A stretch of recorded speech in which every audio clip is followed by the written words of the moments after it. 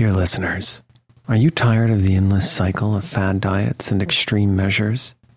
It's time to wake up to a better weight loss solution with Rowbody. As someone who's been through the ups and downs of weight loss, I know firsthand the challenge of trying to find what will stick. That's why if I qualified for Rowbody today, I'd jump at the chance for a scientifically backed program that supports long-term success. With Rowbody, you'll gain access to the most popular weight loss shots on the market, paired with personalized lifestyle changes. Over 200,000 people have already chosen Row to help them lose weight. Say goodbye to the roller coaster of weight loss dreams and hello to sustainable, real results with Rowbody. Go to row.co/snoozecast. Sign up today and you'll pay just $99 for your first month and $145 a month after that. Medication costs are separate. That's ro.co/snoozecast.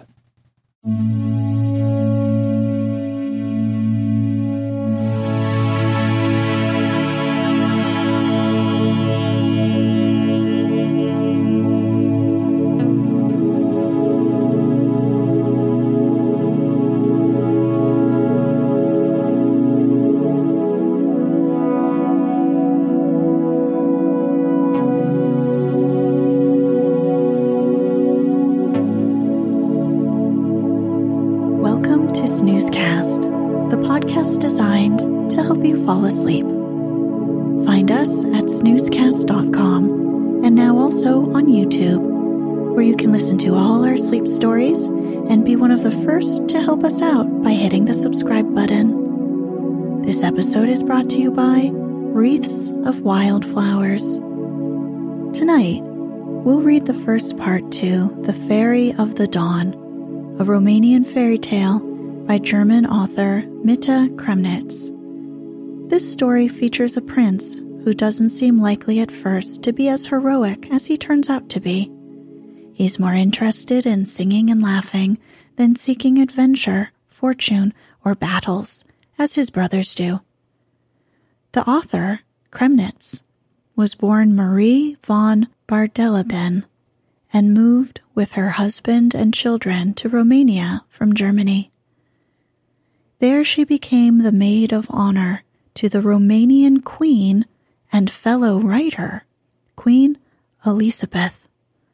Queen Elizabeth herself had a reputation for being an eccentric dreamer.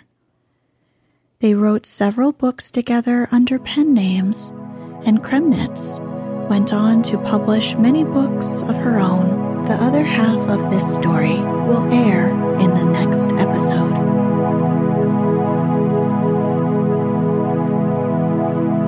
Let's get cozy. Close your eyes.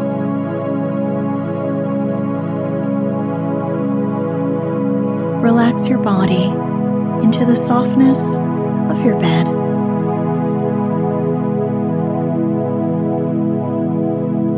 Now, take a few deep breaths.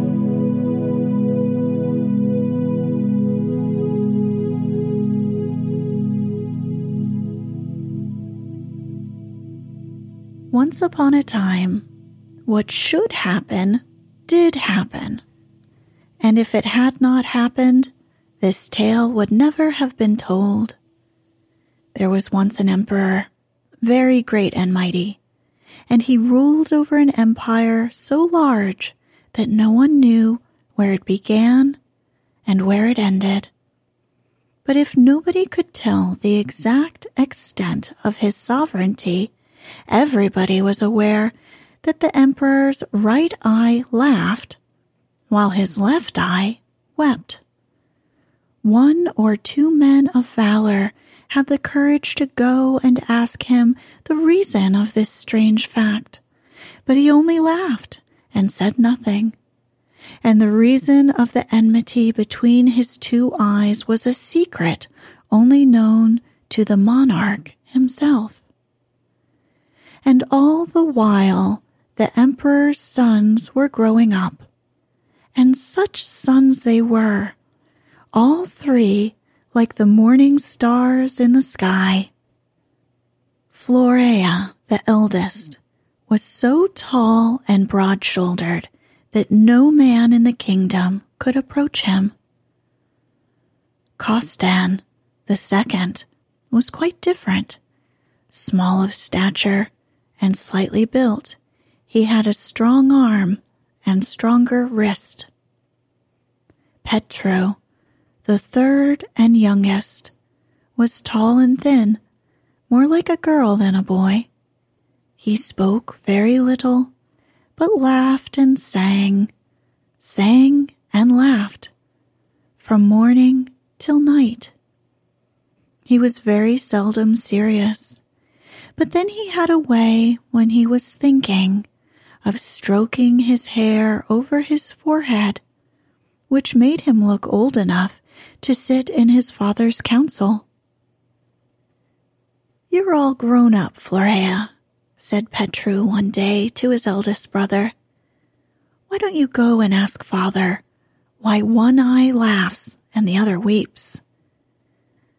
But Florea would not go. He had learnt by experience that this question always soured his father's mood. Petru next went to Costan, but did not succeed any better with him. Well, as everyone else is afraid, I suppose I must do it myself," observed Petru at length. No sooner said than done. The boy went straight to his father and put his question to him. "What business is it of yours?" exclaimed the emperor in wrath. Petru returned to his brothers and told them what had befallen him, but not long after it struck him that his father's left eye seemed to weep less, and the right eye to laugh more than before. "I wonder if it has to do with me asking the question," he thought. "I'll try again. After all, what do my feelings matter?" So he put his question to his father for the second time and had the same answer. But now the left eye only wept now and then, while the right eye looked 10 years younger. "It really must be true," thought Petru. "Now I know what I have to do. I shall have to go on putting that question to him, accepting his wrath, till both eyes laugh together."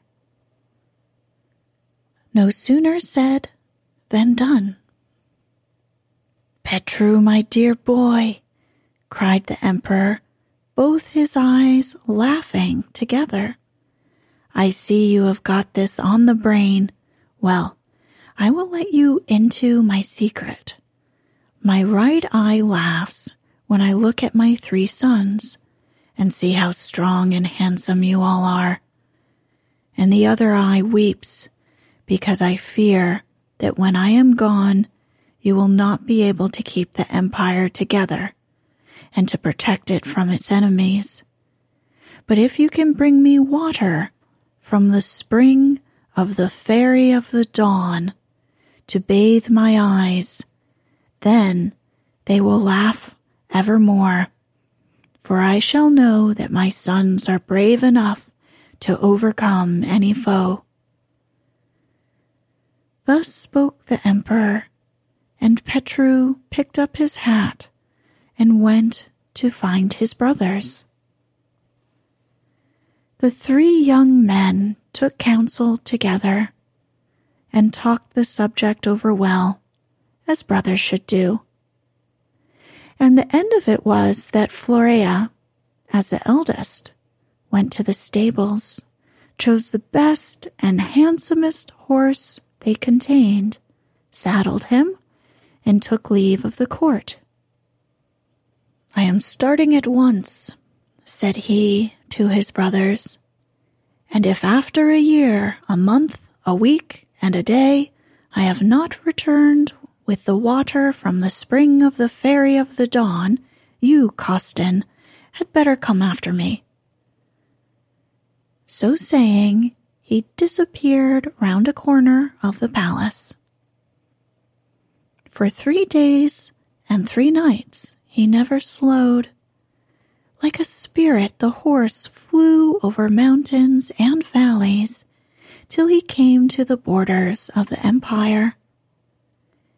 Here was a deep trench that girdled it the whole way around, and there was only a single bridge by which the trench could be crossed.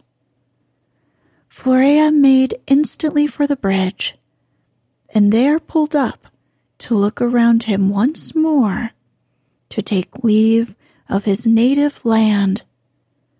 Then he turned, but before him was standing a dragon with 3 heads, all with their mouths wide open, one jaw reaching to heaven, and the other to earth.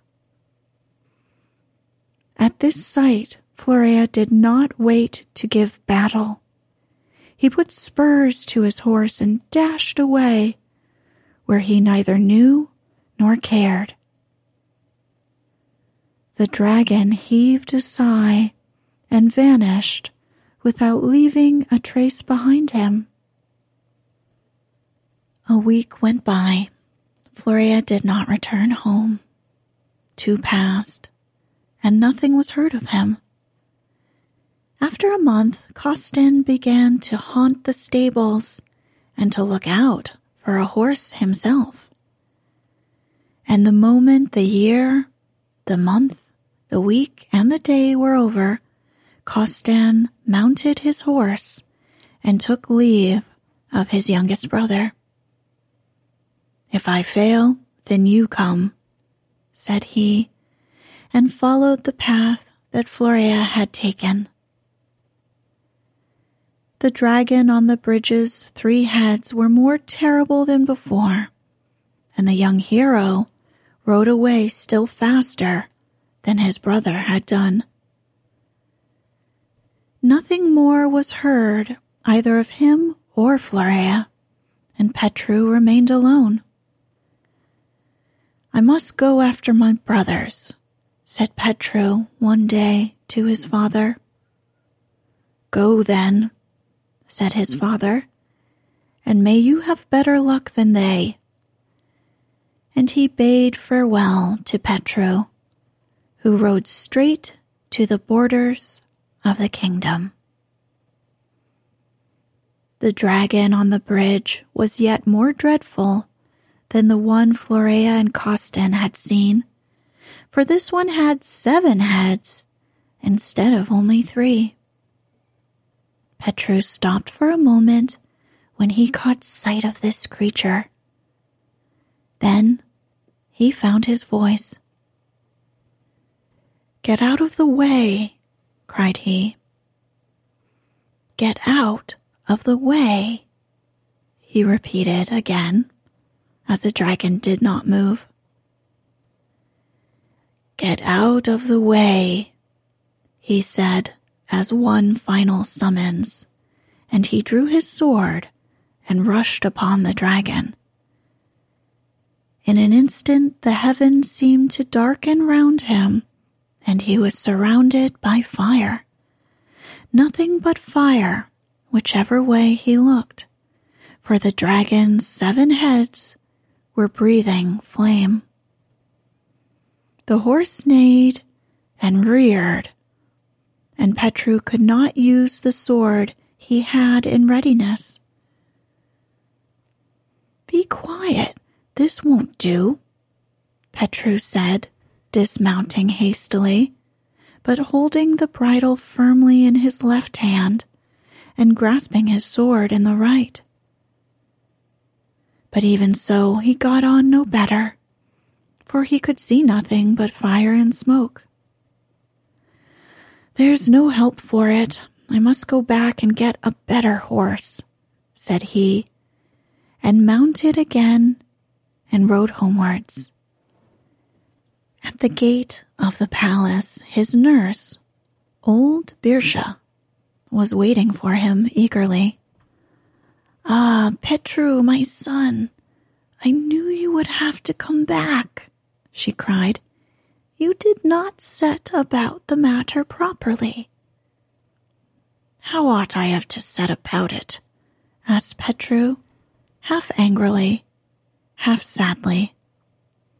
"Look here, my boy," replied old Birsha. "You can never reach the spring of the Fairy of the Dawn unless you ride the horse which your father, the Emperor, rode in his youth. Go and ask where it is to be found, and then mount it and be off with you." Petru thanked her heartily for her advice and went at once to make inquiries about the horse. "By the light of my eyes," exclaimed the Emperor when Petru had put his question to him, "who has told you anything about that? It must have been that old Birsha. Have you lost your wits? 50 years have passed since I was young, and who knows where the bones of my horse are buried, or whether a scrap of his reins still lie in his stall. I have forgotten all about him a long time ago." Petru turned away in frustration and went back to his old nurse. "Do not be cast down," she said with a smile. "If that is how the affair stands, all will go well. Go and fetch the scrap of the reins. I shall soon know what must be done." The place was full of saddles, bridles, and bits of leather.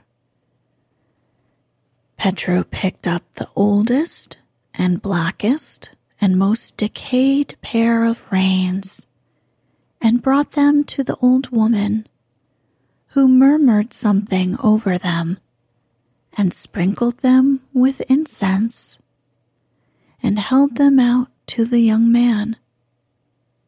"Take the reins," said she, "and strike them against the pillars of the house." Petru did what he was told, and scarcely had the reins touched the pillars when something happened. How, I have no idea. That made Petru stare with surprise. A horse stood before him. A horse whose equal in beauty the world had never seen, with a saddle on him of gold and precious stones, and with such a dazzling bridle you hardly dared to look at it, lest you should lose your sight. A splendid horse, a splendid saddle, and a splendid bridle, all ready for the splendid young prince. "Jump on the back of the brown horse," said the old woman, and she turned round and went into the house. The moment Petru was seated on the horse, he felt his arm 3 times as strong as before, and even his heart felt braver. "Sit firmly in the saddle, my lord, for we have a long way to go and no time to waste," said the brown horse, and Petru soon saw that they were riding as no man and horse had ever ridden before. On the bridge stood a dragon, but not the same one as he had tried to fight with, for this dragon had 12 heads, each shooting forth more terrible flames than the other. But he had met his match. Petru showed no fear, but rolled up his sleeves, that his arms might be free. "Get out of the way," he said when he had done, but the dragon's heads only breathed forth more flames and smoke. Petru wasted no more words, but drew his sword and prepared to throw himself on the bridge. "Stop a moment. Be careful, my lord," put in the horse, "and be sure you do what I tell you. Dig your spurs in my body, draw your sword, and keep yourself ready, for we shall have to leap over both bridge and dragon, and if you need to use your sword, you must clean it and put it back before we get to the other side." So Petru dug in his spurs, drew his sword, swashed it with focus in the air, and cleaned it carefully, putting the sword back in the sheath before the horse's hoofs touched the ground again. And in this fashion, they passed the bridge.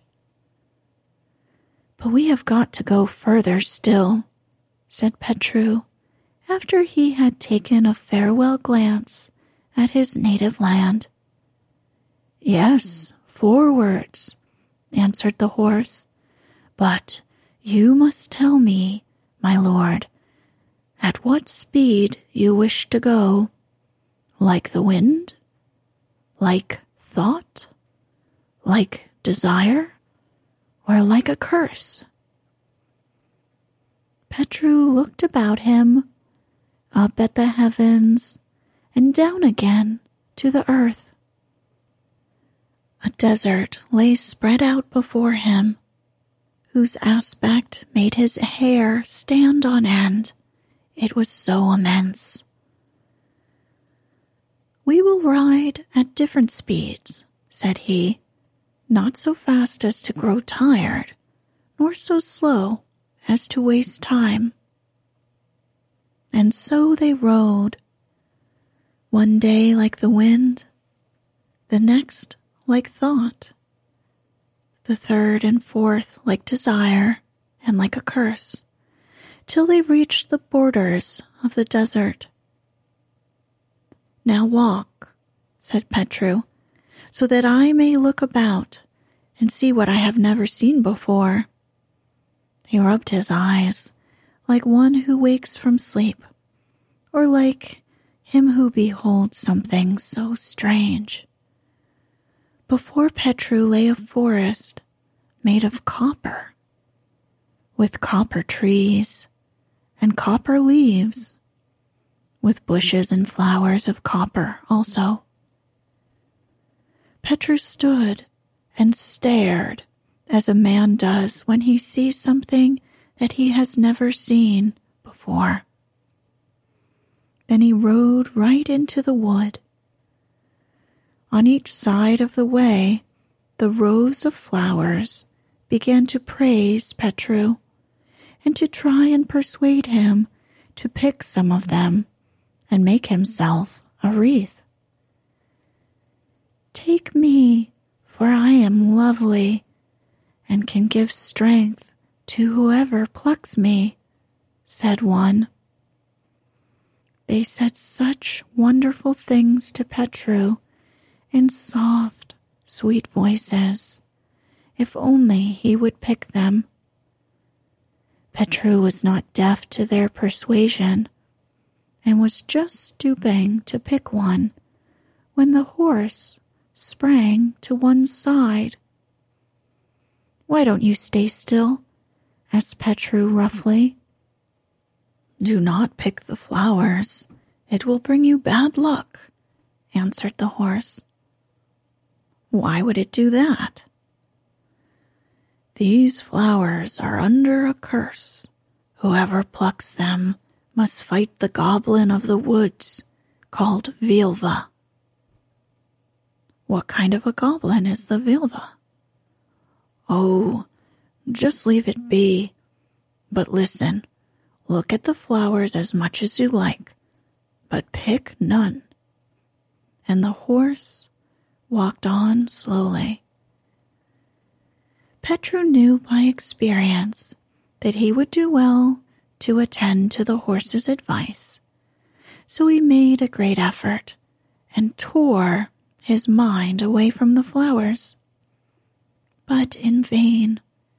If a man is fated to be unlucky, unlucky he will be, whatever he may do. The flowers went on beseeching him, and his heart grew ever weaker. Well, what must come will come, said Petru at length. At any rate, I shall see the Vilva of the woods, what she is like, in which way I had best fight her. If she is ordained to win over on me, well, then it will be so.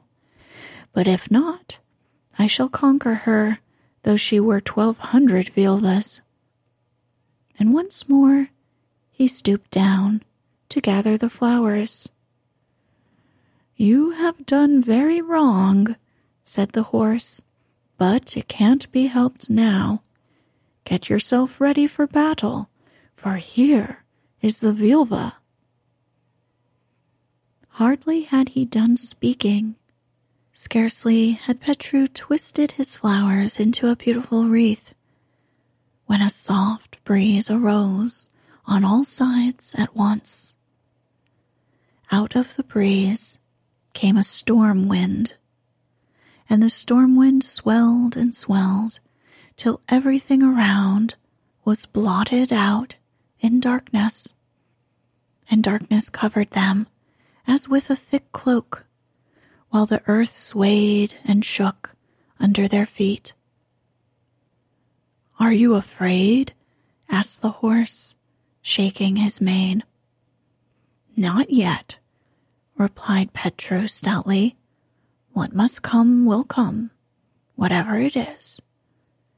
Don't be afraid, said the horse. I will help you.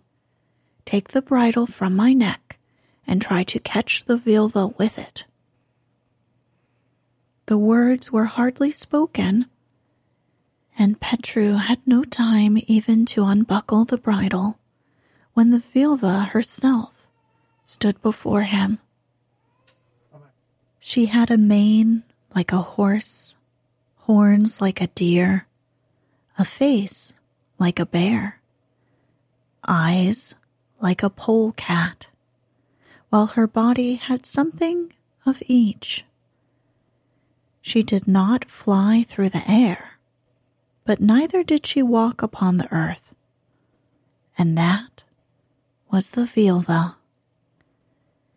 Petru planted himself firmly in his stirrups and began to lay about him with his sword, but could feel nothing. A day and a night went by, and the fight was still undecided, but at last the Vilva began to pant for breath. She gasped and said, Let us wait a little and rest. Petru stopped and lowered his sword. You must not stop an instant, said the horse, and Petru gathered up all his strength and laid about him harder than ever. The Vilva gave a neigh like a horse and a howl like a wolf. For another day and night the battle raged on, and Petru grew so exhausted he could scarcely move his arm. Let us wait a little and rest, cried the Vilva for the second time, for I see you are as weary as I am. You must not stop an instant, said the horse. And Petru went on fighting, though he barely had strength to move his arm. But the Vilva had ceased to throw herself upon him, and began to deliver her blows cautiously, as if she had no longer power to strike. And on the third day they were still fighting, but as the morning sky began to redden, Petru somehow managed, how I cannot tell, to throw the bridle over the head of the tired Vilva. In a moment, from the Vilva sprang a horse, the most beautiful horse in the world. "Sweet be your life, for you have delivered me from my enchantment," said he, and began to rub his nose against his brother's. And he told Petru his whole story, and how he had been bewitched for many years. So Petru tied the Vilva horse to his own horse and rode on. Where did he ride? That I cannot tell you, but he rode on fast till he got out of the copper wood. "Stay still and let me look about and see what I never have seen before," said Petru again to his horse. For in front of him stretched a forest that was far more wonderful, as it was made of glistening trees and shining flowers. It was the Silver Wood. As before, the flowers began to beg the young man to gather them. "Do not pluck them," warned the Vilva horse, trotting beside him, "for my brother is 7 times stronger than I." But though Petru knew by experience what this meant, it was no use, and after a moment's hesitation, he began to gather the flowers and to twist himself a wreath. Then the storm wind howled louder, the earth trembled more, and the night grew darker than the first time, and the Vilva of the Silver Wood came rushing on with 7 times the speed of the other. For 3 days and 3 nights they fought, but at last Petru cast the bridle over the head of the second Vilva. "Sweet be your life, for you have delivered me from enchantment," said the second Vilva, and they all journeyed on as before. But soon they came to a gold wood, more lovely far than the other 2, and again Petru's companions pleaded with him to ride through it quickly and to leave the flowers alone. But Petru turned a deaf ear to all they said, and before he had woven his golden crown, he felt that something terrible, that he could not see, was coming near him right out of the earth. He drew his sword and made himself ready for the fight. "I will lose," cried he, "or he shall have my bridle over his head." He had hardly said the words when a thick fog wrapped itself around him, and so thick was it that he could not see his own hand or hear the sound of his voice. For a day and a night he fought with his sword, without ever once seeing his enemy. Then suddenly the fog began to lighten. By dawn of the second day it had vanished altogether, and the sun shone brightly in the heavens. It seemed to Petru that he had been born again. And the Vilva? She had vanished. "You had better take breath now you can, for the fight will have to begin all over again," said the horse. "What was it?" asked Petru. "It was the Vilva," replied the horse, "changed into a fog. Listen, she is coming again." And Petru had hardly drawn a long breath when he felt something approaching from the side, though what he could not tell. A river, yet not a river, for it seemed not to flow over the earth, but to go where it liked, and to leave no trace of its passage. "Woe be to me," cried Petru. "Beware and never stand still," called the brown horse, and more he could not say, for the water was choking him. The battle began anew. For a day and a night Petru fought on, without knowing at whom or what he struck. At dawn on the second, he found that both of his feet were lame. "Now I am done for," thought he, and his blows fell thicker and harder in his desperation. And the sun came out, and the water disappeared, without his knowing how or when. "Take breath," said the horse, "for you have no time to lose. The Vilva will return in a moment." Petru made no reply, only wondered how, exhausted as he was, he should ever be able to carry on the fight. But he settled himself in his saddle, grasped his sword, and waited. And then something came to him. What? I cannot tell you. Perhaps, in his dreams, a man may see a creature which has what it has not got, and has not got what it has. At least, that was what the Vilva seemed like to Petru. She flew with her feet and walked with her wings. Her head was in her back, and her tail was on top of her body.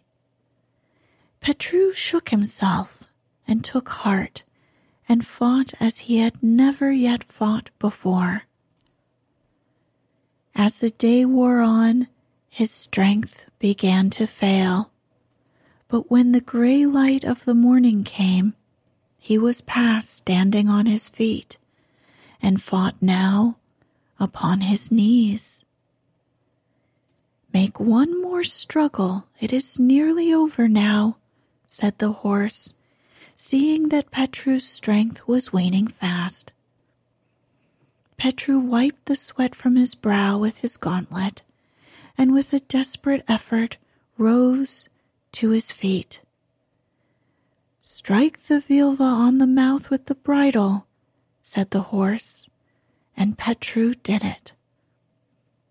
The Vilva uttered a neigh so loud that Petru thought he would be deaf for life, and then, though she too was nearly spent, flung herself upon her enemy. But Petru was on the watch and threw the bridle over her head as she rushed on, so that when the day broke, there were 3 horses trotting beside him. The 4 horses galloped fast, and by nightfall they were at the borders of the golden forest. Then Petru began to think of the crowns that he wore and what they had cost him. "After all, what do I want with so many? I will keep the best," he said to himself, and taking off first the copper crown and then the silver, he threw them away. "Stay," cried the horse. "Do not throw them away. Perhaps we shall find them of use. Get down and pick them up." So Petru got down and picked them up, and they all went on. In the evening, when the sun is getting low, and all the midges come out and fly around the meadow, Petru saw a wide heath stretching before him. At the same instant, the horse stood still.